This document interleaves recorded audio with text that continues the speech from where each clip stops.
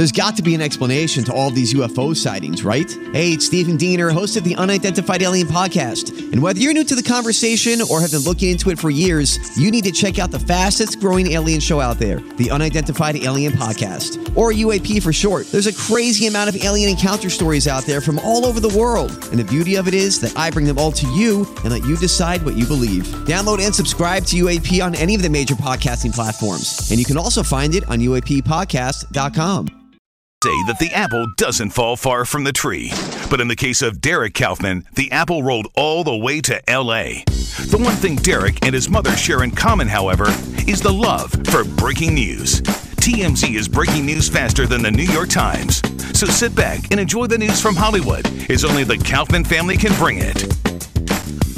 And, of course, the Kaufman mom just came back from a trip out there to Los Angeles where she got a chance to see. I have to say this, when you follow really great kids home, you generally find really great parents. And I have to compliment you and Mary because you have really great kids.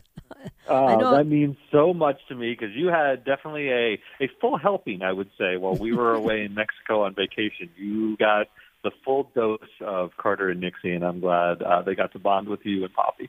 Oh yeah, they're just wonderful and loving and lovable kids, and like I said, that's a direct result of parenting. You must have had a great mom. That's all I can think. Yeah, I don't know I don't know how it happened. I mean, sometimes these things are luck. Anyway, so you got back from your trip. You had a wonderful time, and celebrity news was just stacked up waiting for you. But the first question I have to ask, and I don't know anybody else to ask because I can't get a straight answer from any other media sources, what is going on with Jamie Foxx? Yeah, it's a developing sort of story. There's a lot of news bites that are coming out that potentially he's dealing with very, very serious issues. There was a story that it could be related to the COVID vaccine, right, and he could be, maybe blind. And there's a lot of reports. We're trying to figure out what exactly all this means. And we are posting stories when we have enough information about what's going on with Jamie that we feel comfortable running the stories. And not all news outlets will do that. And I'm not casting aspersions here, but you do just have to wait till these things develop, in my opinion, so that you get verifiable information. And right now, we don't know that those details that are coming out in these reports are true, and so we're not posting those stories necessarily. Right. But they're out, and as you pointed out, and they generate a lot of clicks. So you almost can't avoid them, or at least that's been my experience. They're unavoidable. I mean, and this is something that his team is going to have to sort of reckon with, because once the cat is out of the bag and people hear those things, if his reps don't get out in front of them and sort of change the narrative, people will start to accept it. And it's a very, very tricky situation what he's dealing with. They want to deal with it privately, but information has a way of surfacing in American news, and that's just you're not a private individual when you're Jamie Foxx. I'm not a private individual. You're not a private individual. We can't even sue for libel because we're public figures. So his team is going to have trouble. You're right. Yeah, I mean, we have a robust First Amendment here, where we like information to come out. We check sources.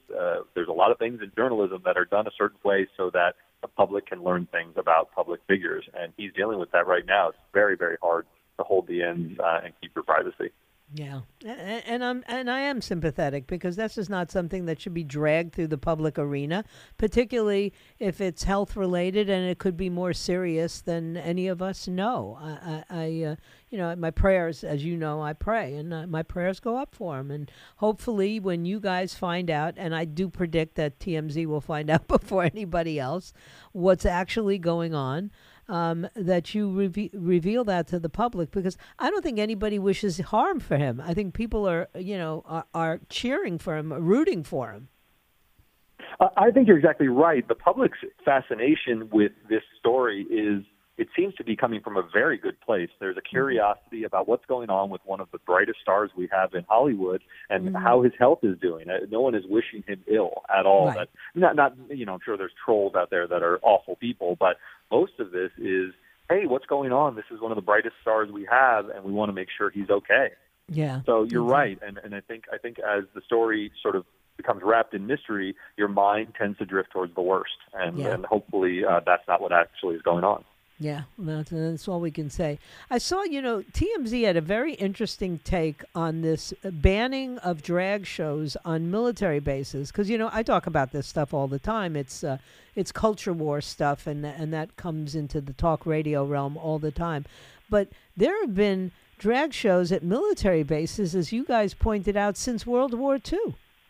That's exactly right. This is an interesting story, but I have a somewhat sobering take on it. So in the past, in World War II, there were what were called girly shows, where the USO and the Red Cross and the military would join forces, and many of the servicemen would dress up in drag. They'd put on makeup. There were handbooks about how to apply the makeup appropriately for these pony ballets, some of them were called. They were very choreographed, and even Eisenhower, made some statements about how important it was to have an all-integrated effort. So some people are seeing this as, was Eisenhower more progressive than currently, where they're not using taxpayer dollars to have these drag shows? I'm not so sure this was done with that kind of intent. There was maybe more of a mocking intent with these, but it is interesting to look at the pictures where they're just comfortably putting on makeup. Yeah.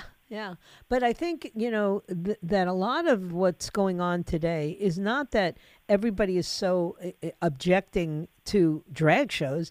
What they're objecting to is drag shows being used as proper entertainment for 5-year-olds. I mean, 5-year-olds don't know what's going on, and to have some of these, story time hours and whatnot offends people's sensibilities. Now, adult soldiers, they know what's going on. They know what a drag queen is. And I think what they've done is they've just blurred the lines so much, and they have so many young people who are now confused and wondering if they're in the wrong body, that, that the culture war, they're losing that culture war.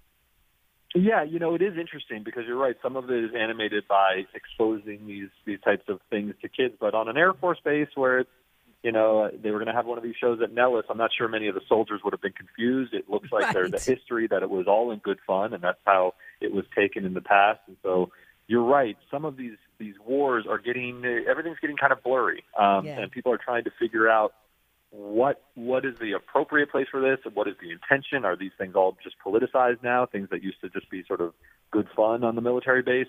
It's a fascinating issue and a flashpoint because the Biden administration, while they're supportive, do not think that this is something that taxpayer dollars should be funding, and they're trying to walk that line very carefully now. Yeah. And as, I don't know what the L.A. Dodgers are going to do in the final analysis, but I think the Sisters of Perpetual Nonsense, it probably is something they shouldn't have included. And now you're having some of the players, speak up about that. But, hey, I just came back from L.A., and I told my audience, I have to admit, there were far fewer homeless people, but there was one in your driveway.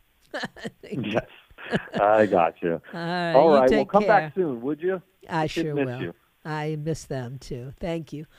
All right, that does it for me. I'm going to wrap for this week. I'll be back on Monday at noon if it be His will and He delays His coming. God bless you, and God bless the United States of America. See you all on Monday.